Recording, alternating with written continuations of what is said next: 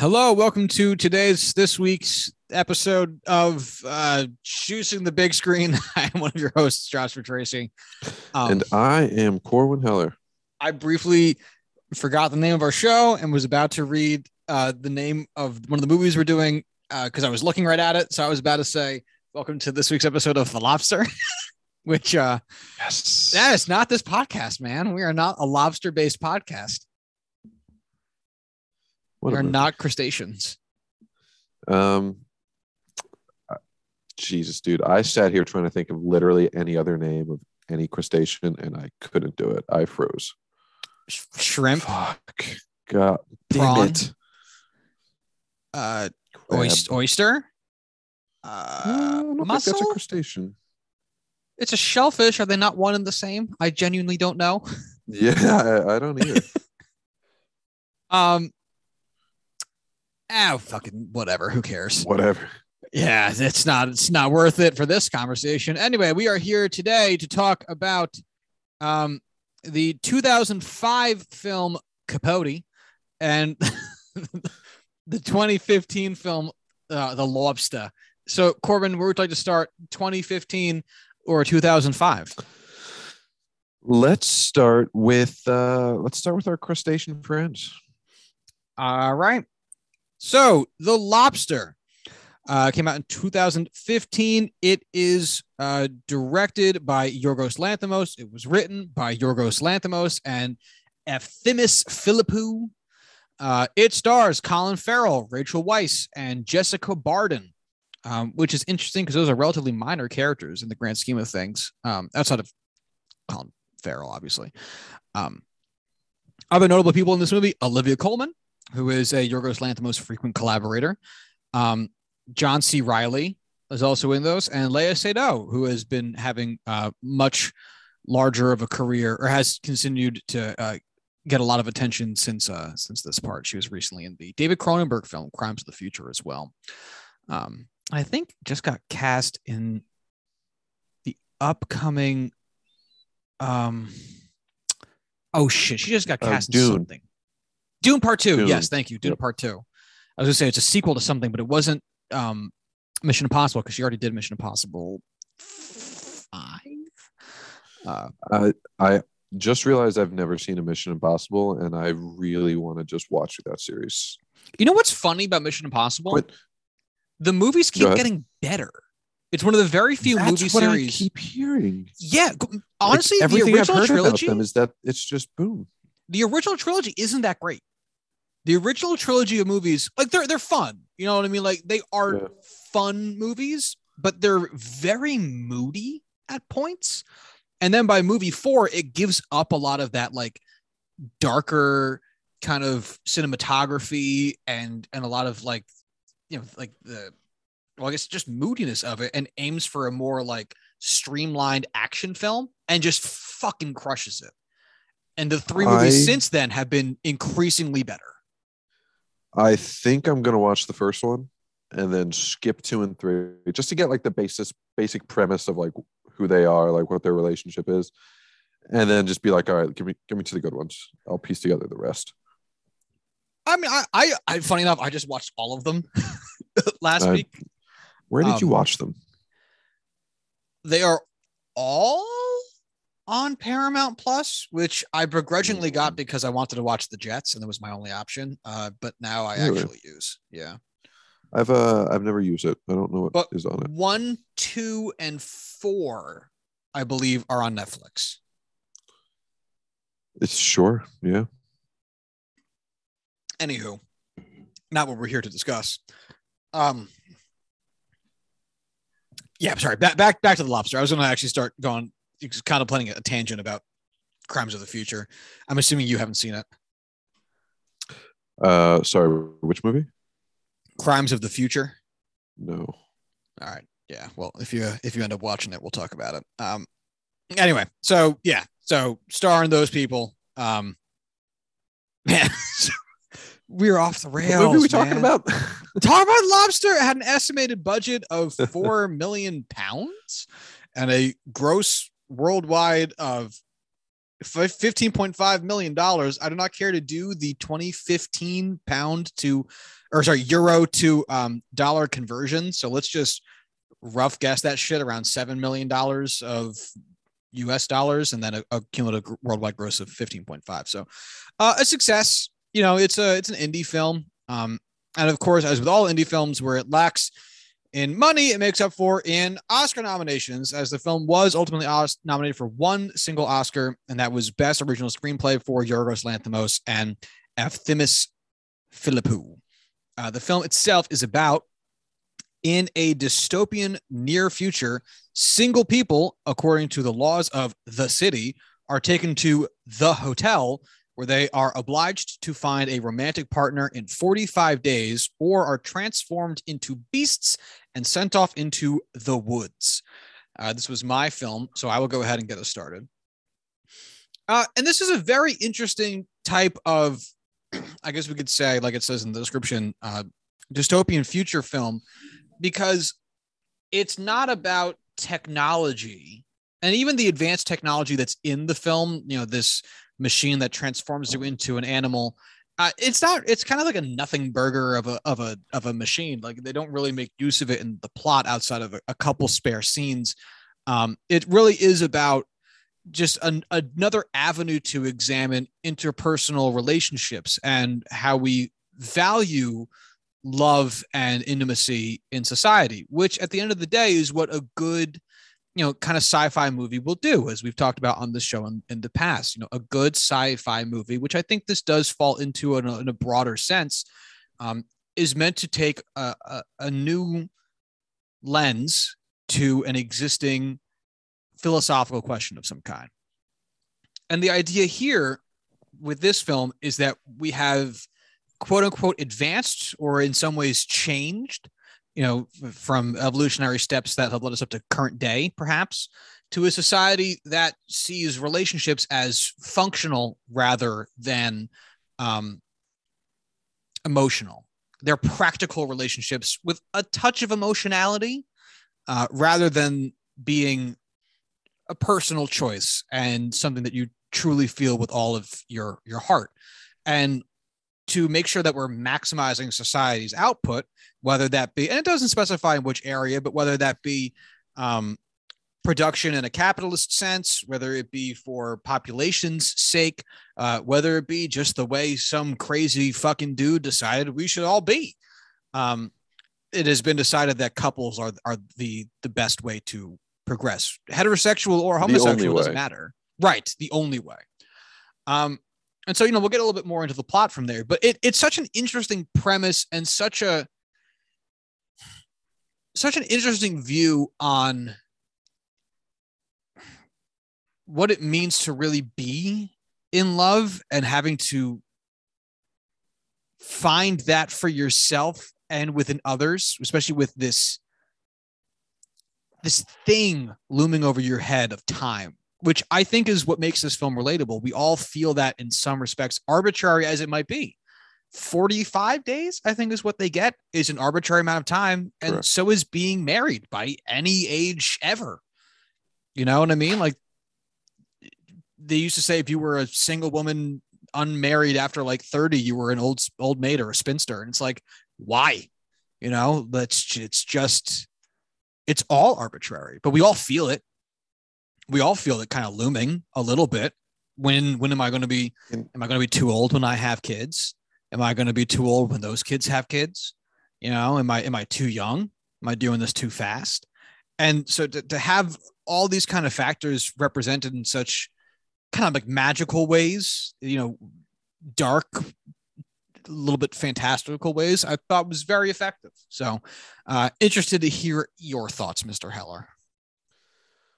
Not to be contrarian, but I feel like age was almost the only aspect of marriage that wasn't like heavily scrutinized. I just can't think of. I meant for the time part being the 45 days being arbitrary. Okay, all right, that's fair. So again, just the backstory. I watched this movie, I don't know, 3-4 years ago, much closer to its actual release, knowing that it was, you know, highly praised and something that very much looked to be up my alley. And I just didn't get it. I watched through the movie.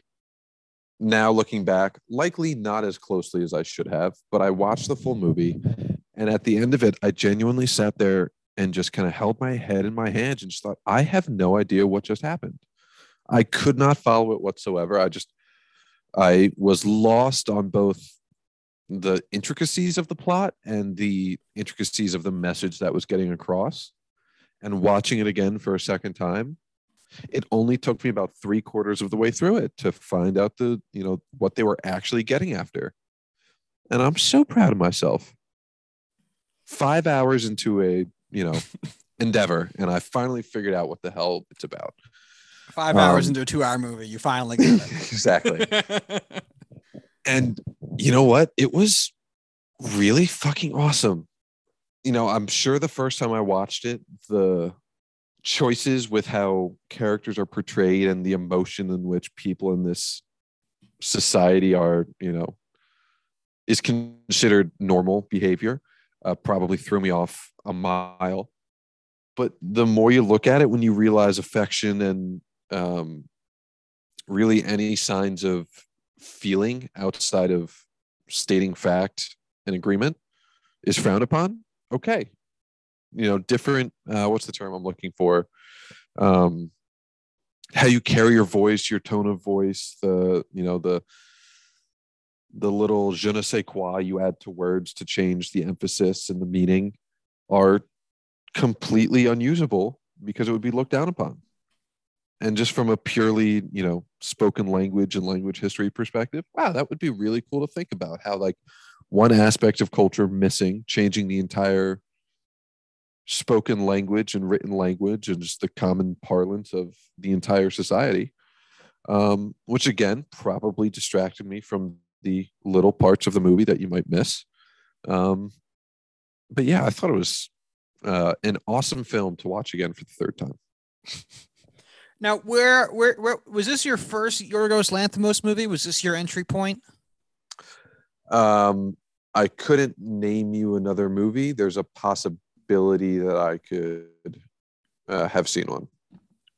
His most recent film was another Oscar nominee. Actually, I believe it won a couple Oscars. The Favorite, also starring Olivia Colman.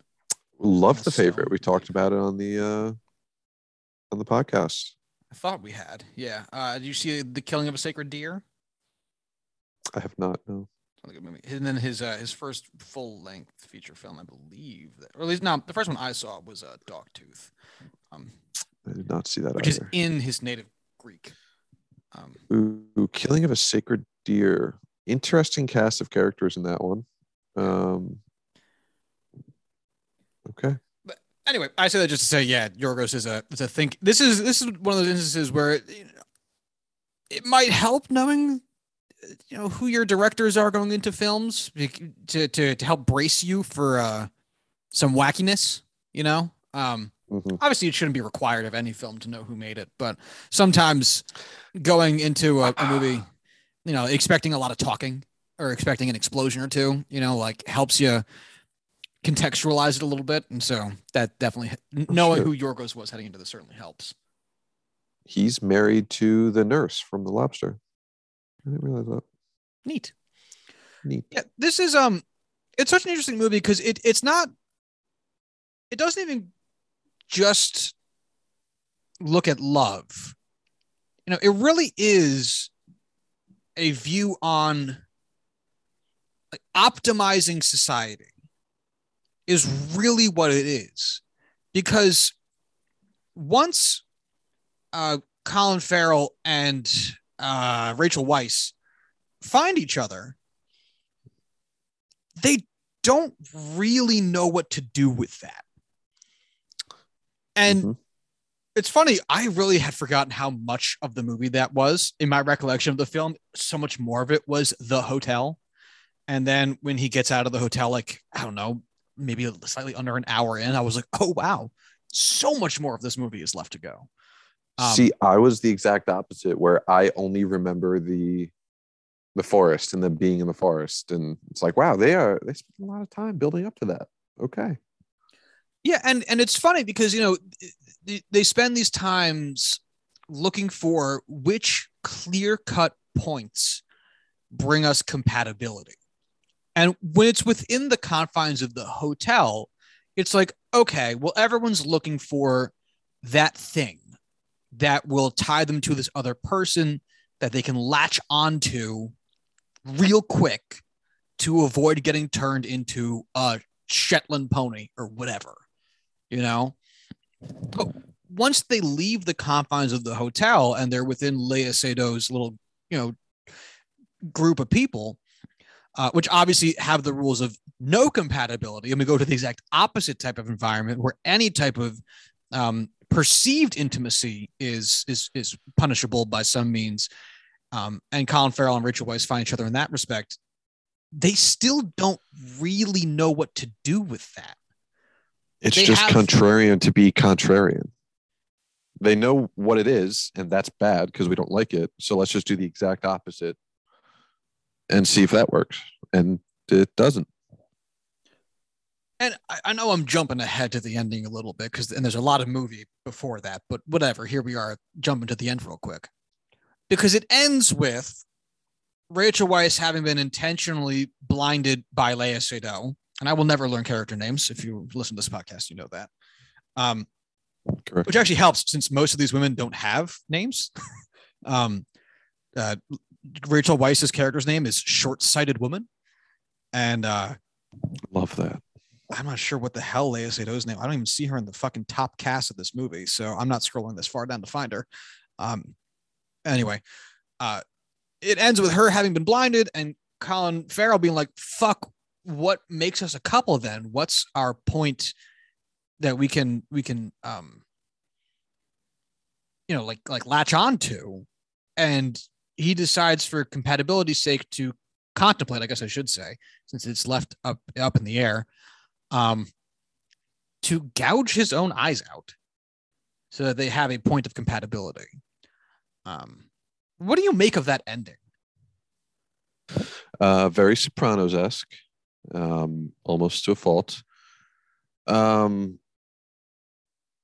mean, I didn't remember it whatsoever, rewatching it again. And honestly, like, I think I'm still in that boat of I'm not entirely sure. Like, is it can he go through with it? If he does go through with it, I mean, there's nothing left really for this story to do. I imagine there is still some sort of law enforcement force outside of just guys checking passports, essentially. That's not something that just kind of happens and is thought, oh, yeah, okay, that's happening. Let's move on with our day. I also think that there's no way it is meant to be thought of that literally. I don't know. I have no idea what that is.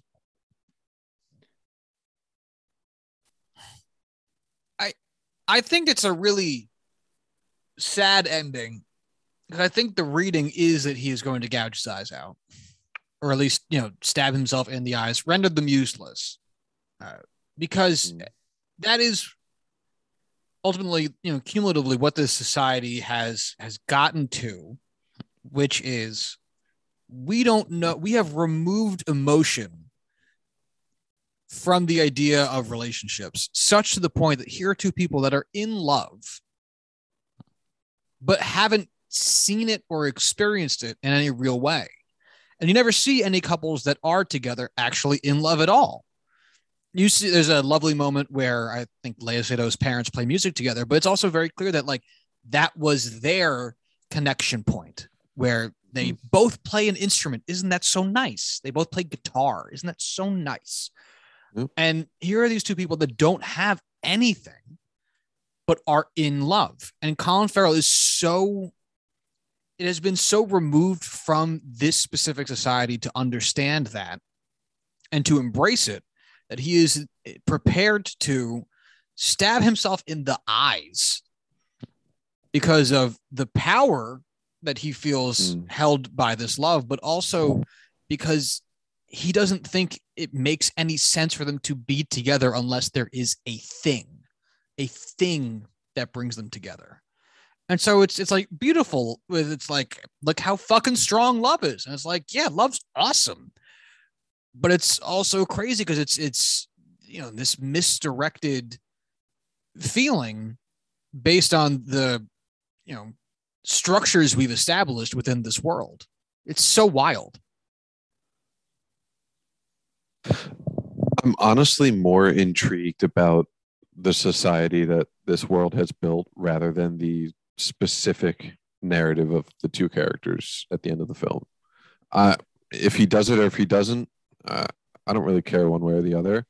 I want a documentary on this planet and just the societal hierarchy. How does this work? How did it come to be? I want to know the history. Let's just make this a film franchise.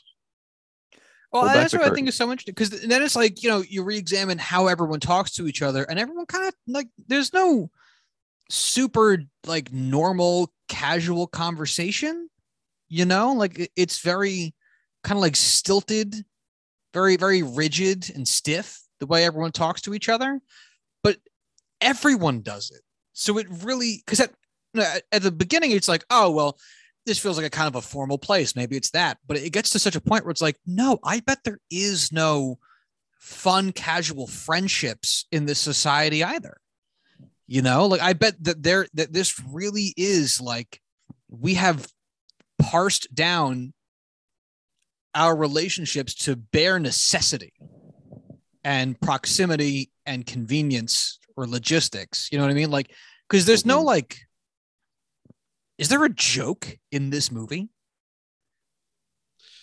There's like little passing ones or even just like comedic relief, but no, there's no like say something, haha. It's like in the environment that it's in, us watching from through the screen, that's funny because that would never happen. But there's no punchline joke. Yeah, which I feel like even in a comedy, or even in a serious movie, you do get like. Grant, I disagreed with its placement, but we even talked about some of the jokes in Saving Private Ryan. Like it, and this is a movie that's very casual in like its setting. It's about people trying to fall in love and like go fucking get laid, and there's like everyone's so rigid. And you have to assume that that's societal at that point. It can't be all these people just acting this way individually. It has to be societal. But how does society even advance at that point? Because from an emotional state, how is society still pushing forward? That's the thing. I don't think it is. It must be some Orwellian 1984, work out of fear. Because if nobody's happy, nobody's motivated to push forward. Like what? Well, that's why it's so funny you say that because I was about to say this feels like the counterpoint to 1984, which was that story is about here is a life that has been created with full rigidity and iron wrought in its construction, and two people find each other and fall in love on the backdrop of the machinery of the state. And this feels like the opposite of that, where it seems like society is totally normal from like a work perspective or a living where you want kind of perspective. But we have created this structure around relationships and two people fall in love in spite of that. It's not rebelling against the work and living conditions. It's now rebelling against the emotional framework that has been established instead. Now, what I'm not sure is what necessarily to draw away from that. Exactly.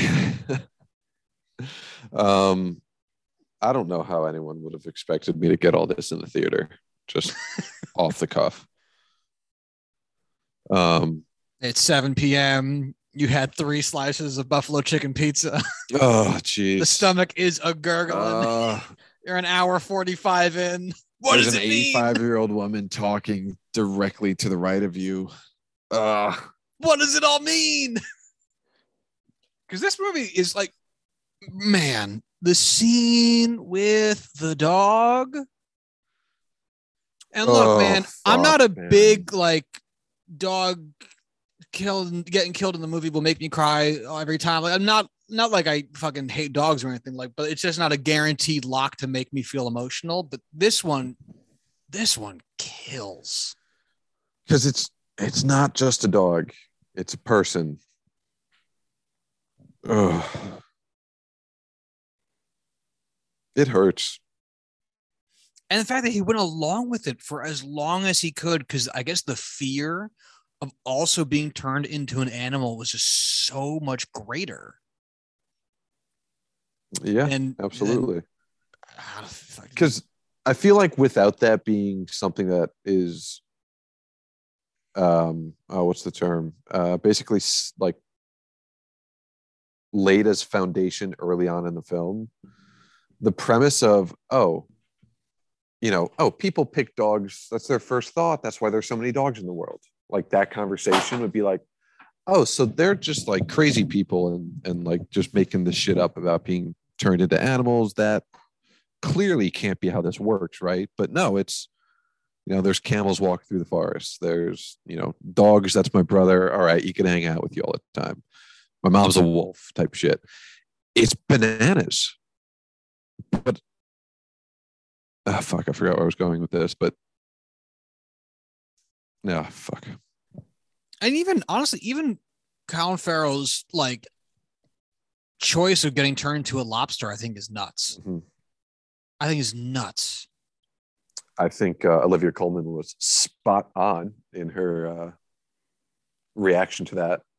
Of like, or no, not Olivia Colman's the friend with a limp. I forget his character's name, and I don't know the actor. But just like, yeah, dude, you're just gonna fucking do nothing, get killed, and get boiled in some guy's dinner. Why would you ever pick that? It's like, yeah, that's actually a pretty fair expectation for a lobster. And why would you want to live 100 years as a lobster? Honestly, it was also a fair assessment for almost any animal. Like, unless you pick an apex predator, like he was right. You're just gonna wait around until you get killed brutally by whatever's bigger than you. Or you're a dog. And right. In that case, that's a pretty fair choice. Dog or cat, I feel like I can't miss. What would be funny is if you pick like fucking grizzly bear and then just mauled everybody on your way out the hotel. Damn, that's pretty good. Just also, like Kamikaze. Is the assumption also that this is a widespread phenomenon? This is fact for society, that if you don't find love, you're turned into an animal? Or is that just this, Frankenstein Hospital's fucking marketing for why you would go there? It's got to be. This is why we need the series. It's got to be top down, because otherwise it would be like super duper illegal. I would imagine this must be yeah. I don't want to say government. It might be feudalistic. Who fucking knows? But definitely like this is the government, whatever form it takes, decision to operate in this space. How fucking funny was it though when the one girl for her last day chose to just watch what did she want to watch? Dirty Dancing? No, it was fucking, what was it? She wanted to watch, she just wanted to watch a movie alone. And they were like, good choice, because you don't want to pick sex, because you can do that when you're an animal. Yeah. But is it as much fun? Because most animals don't have sex for pleasure. Yeah.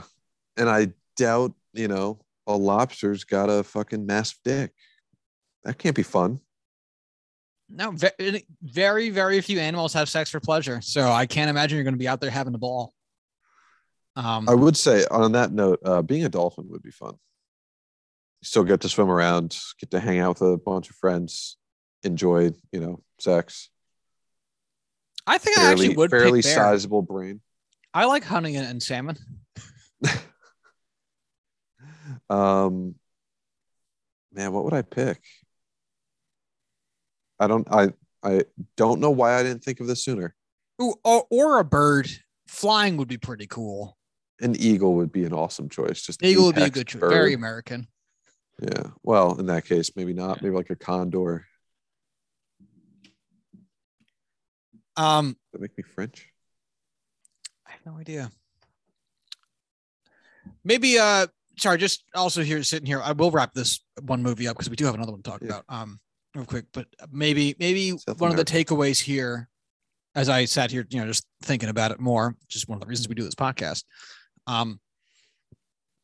Maybe the idea was that the rebel group also got it wrong. That the answer to society's woes isn't necessarily the counterpoint. Because the hotel was operating in this, you have to be in a relationship model, right, within some time frame. And the rebel group on the outset was saying you in no way can be a relationship, as though that's what's going to answer to the issue that was created by society or created by this the hotel or whatever. But neither of those were really correct. It led to just as much mutilation, really, as being within the hotel did. So maybe that's something to be gleaned away from it. Stark opposition might just miss the point. Frankly, I guess the biggest takeaway for me is that the best lifestyle is either finding a connection with someone incredibly attractive or get exceptionally good at hunting other human beings for sport and live in a resort full time. Yeah, that's true. Not wrong. All right. Well, then I guess we'll wrap this one up so we can get to our next one. Before we do, can we pick this again next week so I can actually figure out what's going on at the end? This will be the staple. Every week we just check in with Corwin. New animal this week? No? Okay. Moving on. He still pick a lobster. Still pick the lobster. All right, so this is my pick. I'll get started. I'm going to give this a 4 out of 5. I'm really, really intrigued by it. I think it's so interesting. I'm not giving it a higher star rating because of my own faults, which is as interesting as I find this is a discussion on a look into love and an alternative view of society where we have these not just these consequences, but these moralities and rigidities. I don't know what necessarily how I'm supposed to take that for me. I don't know how I'm supposed to make that about me. Yeah, like I'm in a happy relationship. Fuck off. No, not even that. It's like I don't know what lesson I'm supposed to learn with this for society and to make myself a better person. And so selfishly, I will not give this the 4.5. I was originally thinking I'll give it a 4, but it very well done. I thought that, it's Yorgos Lanthimos. The writing is great. The concept is wacky. The acting is great. Big fan all around. I'll also give it a 4. If you give us no backstory on this magical world whatsoever, I can't give you more than that. I'm sorry. I don't make the rules. I just enforce them. Damn straight. All right. Well, then that brings us over to 2005's Capote, which was directed by Bennett Miller and is written by Dan Futterman, based in part on the book by Gerald Clark. The film stars Philip Seymour Hoffman, Clifton Collins Jr., and Catherine Keener. A lot of K sounds all up in there. The film had an estimated budget of $7 million and a worldwide gross of $49.3 million. So that is certainly a success. It more than 7 times its cost. The film was, won Oscar on the back of 5 nominations.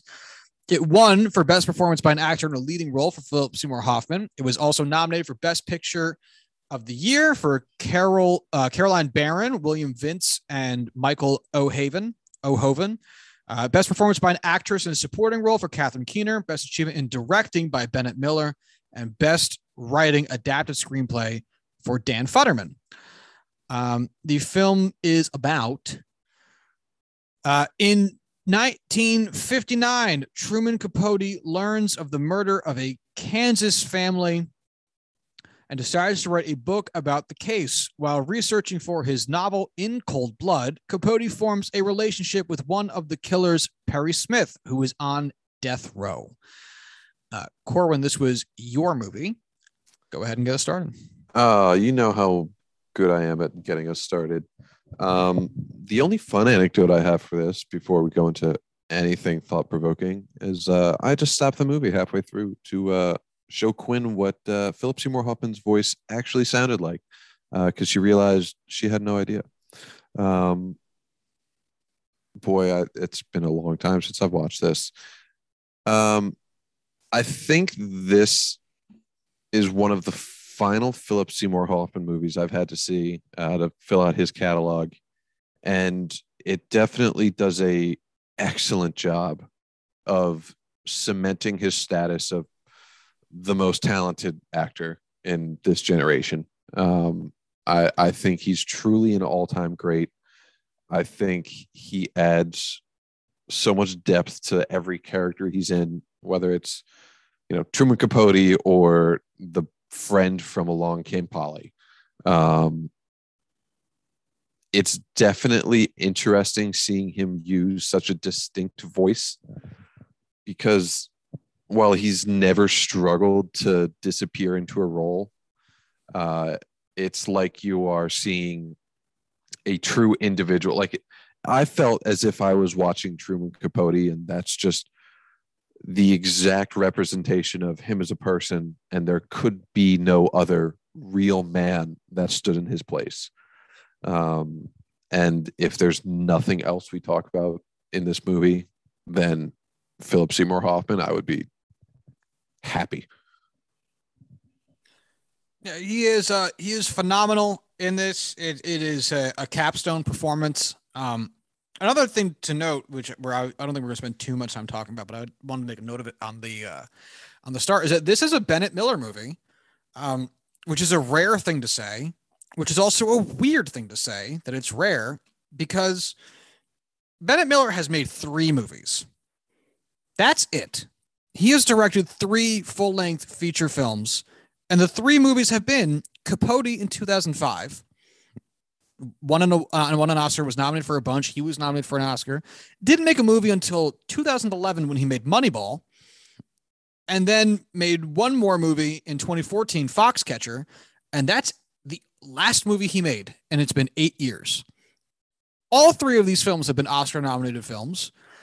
Between them, they've racked up a few in their own right, and they're the only 3 movies he's fucking made. I can't wrap my head around it. In 17 years, he's made 3 movies. All have been successful, commercially and critically. I can't believe he's not working every year. Isn't that nuts? Corwin? Sorry. I didn't even know who this person was before this conversation, and now I am just enthralled. Yeah, I know. I mean, I always think of Bennett Miller because of the back-to-back years of, 3 years apart, but how close they were in proximity, Foxcatcher and Moneyball. And it's one of those things where it's like, I assumed he made more movies and I just didn't hear about them because who checks in that much? But no, that's it. This was Capote was the first big movie he ever did. Didn't make a movie for 6 years and has only made 2 more since this was released in 2005. And I don't even know how I didn't realize, because Foxcatcher and Moneyball are 2 of my favorite movies. Absolutely. They're 2 great sport movies. 2 top 5 sport movies. What? It's been what, 8 years? 8 years. Are you like, I don't care if you're not working on anything. Like, I'll survive, but like, come on.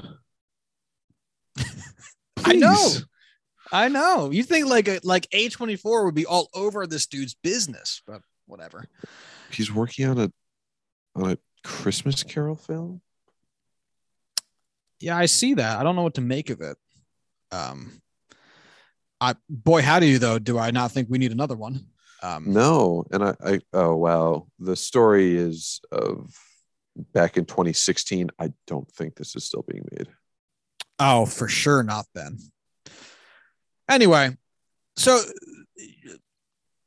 this is an interesting movie. I probably saw this. Definitely feels like a movie I saw way too young. Because I haven't seen it in years. I'm very sure I've only seen this movie one time, and I'm also very sure that it was like 2007. like, like you know, 12, 13-year-old Josh just his dad has no friends, and this is what we do together. Just watch movies. But whatever. And my recollection of the movie was that it was about, because I've never read In Cold Blood, the book. And for some reason I had it in my head that the movie was about the police fucking up an investigation instead of it being just kind of like a true crime novel. Because I really, like, I watched this when I was a kid and then never revisited it and retconned some ideas of what it was all about in my head and never read the book, never checked back in. And when it very clearly was not that, I was surprised because I also didn't recollect it being about how Capote is a colossal asshole. Because that was for sure not my takeaway when I watched it first either. Yeah. Because he speaks with such sincerity when he is trying to make, a connection with Perry, what's his face? Perry Smith. Wow, I couldn't think of the last name, Smith. Fuck me. He does it with such warmth and what feels as though sincerity, and it is very, very good manipulation. And clearly in my young mind, when I had first watched this as a child, I took that sincerity to heart and overlooked the more dastardly parts of what he was doing, even as they were being pointed out by Catherine Keener. And to see it, anew, really to see it for like more genuinely the first time, that being this most recent rewatch, was first, it gives so much more weight to how amazing this performance is from Philip Seymour Hoffman. He just knocks it out of the goddamn park. But also this such an interesting look at how terrible someone can be for nothing. Yeah. For nothing. At the end of the day, this book is nothing. It invented a genre, sure, but he emotionally used a man at the end of his life for money. That's it. It's wild. Literally can be boiled down to him reading an article in a paper, wanting to know what happened, and then doing everything in his power as someone of note and fame to manipulate anyone around him into just learning about what happened. In a world of, without morals or without, the ethical meaning of what you're doing, yeah, that would make for a great story, a unbelievable novel that's, you do what you have to, this is something that's worth fighting to find the truth of. That world doesn't exist, and this is real life, and you are, I don't know, what phrase would you use to describe what he does to the killer? I forget his name. It's emotional abuse. Emotional manipulation, gaslighting. For sure. Yeah. And you got to think, like, it's not like that was all he could possibly do, because there's other movies that do this, that have been done, and or other books, other mediums that do something like the Charlize Theron movie Monster, which is based on Aileen Wuornos, who was a killer in Florida. Great movie. Charlize Theron won an Oscar for it. If you ever want to see it, go check it out. But it's also based on, so it's based on this woman's life, Eileen Wuornos, but there's also a documentary that came out where the documentarians were very, very blunt and was like, tell me about killing these people. Capote doesn't have that within him, I suppose, to be that man, or at least didn't at the beginning of this project, and instead resorted to conniving. And I won't even say being small, doing everything he possibly could to ensure that the case would stay around long enough for him to get the story he needed from these people before they were executed, and then immediately giving up once it was more convenient for him to let these people die.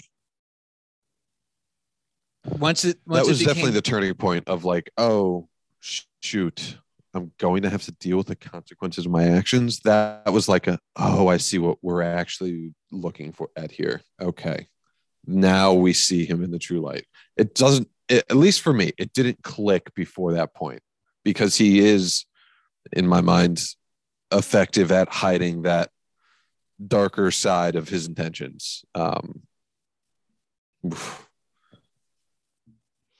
Because up till then, it's like, you'll feel some conflict too as a viewer, like you're sitting there talking about crime, real, like hard crime, bad shit, murder and stuff like that is difficult because obviously murder is bad. Crime is bad, but capital punishment is also not our answer. And the current prison complex that we have, also is not the answer. And so it's difficult to be overly sympathetic with someone who murdered a whole family. But it's also difficult to say that they're, whatever you want to fucking do to them is totally fine because they've lost their humanity. Like, that's not right either. And so seeing Capote on the surface struggle with that a little bit at the beginning, I think we can all sympathize with that as well. I'm sure we all have disparate views on capital punishment based on the way people vote, but I'm sure that we can all agree that we also recognize that people do have conflicting feelings on capital punishment. So to understand the inner turmoil is pretty easy to grasp. But yeah, like you said, once it gets to the point where, he is like, I'm not fucking helping these people with the goddamn appeals. I have my book. It's like, oh yeah, no, this is beyond the pale. I don't even know where to go from there. Part of it is trying to remember what was the final scene? How does this close? I believe it closes at the premiere of To Kill a Mockingbird, the movie, and then with the it closes with the hanging, right? Oh, which one does it close with? Hold on. I will say, while you're thinking, the amount that they underplayed Harper Lee and To Kill a Mockingbird being the other side of this was interesting, but also like, come on, man, like, this is actually a crazy friendship. How did this happen? They were neighbors. Okay. Yeah. Now I know. I believe it says it in the movie, but yeah, they were neighbors. Okay, well then that one's on me. Yeah, I actually love that they underplayed Harper Lee in this movie because it goes in line with how Truman viewed himself, which was as the center of attention. So disrespecting Harper Lee by not giving her adequate screen time when she wrote really a book of probably greater significance from a literary perspective. It's tough because In Cold Blood essentially did create the true crime genre, whereas To Kill a Mockingbird did not create a genre necessarily, but at the same time, To Kill a Mockingbird is one of the seminal pieces of American literature, whereas In Cold Blood is just not. I really hate to use American public schools as the parameter for global literature, but the fact that everyone you and I know has read this book is significant. Yeah, I mean, it's And the movie is also fantastic. The movie is also a huge part of that too, because it was a book that was incredibly well written, that had a lot of very important themes from its era that translate into today, that they also made a very good film adaptation of, which is one of the reasons everyone watches it when they're in, or reads it and watches it when they're in like high school. It's one of those few books that got made into also a good movie.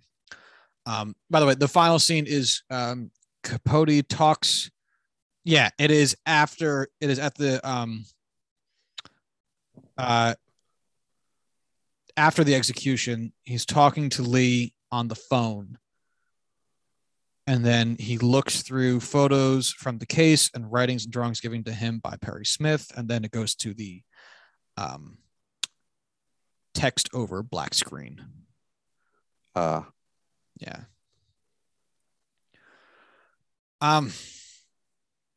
Yeah, and despite how clear cut it is that Capote is a bad guy here, they do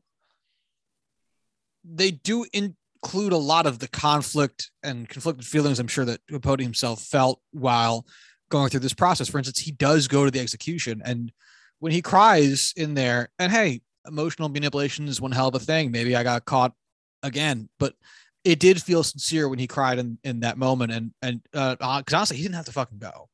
Mm-hmm. And the fact that he did, I think, really is more self-satisfaction. I think it's more for him to say he did something in those final moments than it is for them. But even within that, I think there is again that feeling of, regret, so to speak. Well, of course, it's always self-serving in the end. Why else would he do anything? For all his relationships, he kept telling his husband or partner or whatever that he would, stop working or do this, that, and the other thing. Never fucking held up to it. I don't think we see the character again after that luncheon. After the luncheon? With Harper Lee in the guy's house. Oh, the one in Spain. Yes. Yeah. I believe you're right. Yeah. The movie itself is very well constructed. For a movie about the writing of a book about a murder, they do keep it interesting without really showing or telling much about the murder. It really is one of the better executions of, a lot of ways, like inner dialogue being expressed in some kind of way. This was, if I have not read any of the books that this is based on or about, but I could picture a book like this being done almost without dialogue for huge sections of it. Because really so much of the dialogue that we do end up getting kind of just narrates and explains the feelings of where Capote himself is at, or where some of the other characters and surrounding him are emotionally at. And but doing so while making it feel natural and also informing what you're seeing is fucking difficult. And this film nails it. It is really a very quiet movie with very little score that manages to pull off everything it's going for. I can't agree more, and also can't really add anything more. It was very well put. Do you have anything else you want to add? I don't think so. No, I mean, there's not too much else to really say. Again, it is a movie about the writing of a book, about a man and his book, but still, it lends itself to only so much to get into, I suppose. All right, to that I feel effect, like I should read the book now. Final ratings and reviews. Corin Heller, tell me about it. I want to give this one a 4. I think it hits all the right spots and is, again, I'll reiterate, an unbelievable performance by Philip Seymour Hoffman. And I don't know, I couldn't see myself giving it a truly super high score. Something about it. Fair enough. I'm going to go 4 as well, I think. No real reason. Gut feeling. Yeah, touche. All right, before moving in to next week's picks, I would like to introduce another segment to you. Oh boy, I wonder what this could be. Weekly roundup. What have you watched? Ooh, Stuff that we're not going to talk about on the podcast. Movies that you've seen, movies we both seen. Short little thing. Great. Now I have to remember what I watched this week. If there's anything. I've been watching The Boys. I've been watching through The Boys from the start. That's been excellent. I thought of this because I just last night watched Top Gun Maverick. Ooh, very good. I didn't think I was going to pick it for a movie because I know you watched it a little bit ago and it's still in theaters and I just watched it and I wasn't going to go back to the theater to watch it. Was wondering if we could exchange thoughts on it real quick here at the end. I thought that as a Top Gun sequel and a purely action flick, I mean, the first half of the film I thought was really enjoyable, a really great, in the spirit of Top Gun type sequel. I enjoyed the callbacks. I enjoyed the nostalgia of it. And then the second half was a batshit crazy action movie that was Mission Impossible to look at. It was Mission Impossible. Made absolutely no sense whatsoever, but my goodness, was it good to look at. Yeah, I was equating this last night with Cal that this is it's a genre of movie that doesn't really exist anymore, which was the genre I would just call it macho. That's all. It's not really like an action movie because when you think of action movie, it's a lot of like fight scenes and explosions and bullets and guns. And there's a little bit of that at the end, but it's really just jocular. It is the male equivalent of the rom-com, which is I am here chasing for a certain brand of serotonin. I'm looking for the right stuff to get released from the inner workings of my brain. I know exactly how this movie is going to go to a T, and that is fine because I'm here for that sweet, sweet feeling. Everyone here watching it knows exactly what page everyone else is on, and that's okay. It's why we're here. And to that effect, thought it was perfectly fine. I don't think it's a great movie. Then again, OG Top Gun's not a great movie. But I thought it was perfectly enjoyable. Seeing Val Kilmer made me real sad. Yeah. Oh my God. Yeah. I also just rewatched or just watched for the first time the Val Kilmer documentary that came out last year today, which made me more sad. But I was scrolling through looking for movies just before this and saw that and was like, I need to watch this and add it to my list. It's good. It's sad. But yeah, it did what it had to do. It's funny because I also listen to, if anyone listens to the It's Always Sunny podcast, it's a great podcast. They don't need me promoting it. They're more famous than we are. But they talked very briefly about it where they said what's funny, and I don't think I necessarily would have picked up on it. It's tough to know, having already had something pointed out to you, whether you notice it without that or not. But they never refer to who the enemy is. They only say the enemy. And they were pointing out that they did that in their making of Lethal Weapon 6 in the show, how they didn't want to offend any specific nation. So they never mentioned a nation. And they were all sitting there in the theater like, we did this. We did this years ago.